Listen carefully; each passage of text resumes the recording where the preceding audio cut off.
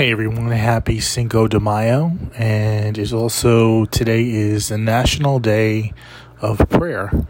So, just know that I am sending out prayers for every one of you, for healing, for peace, and just that your prayers would be answered today in a special way.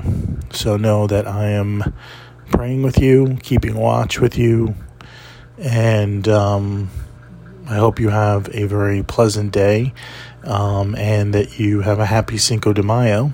And I would encourage you to join today in praying with everyone else in the world who is praying at the same time, because there's power in prayer. And so I will leave you with that. May God bless you. May God answer your prayers, and may God be with you always, because He is. Amen.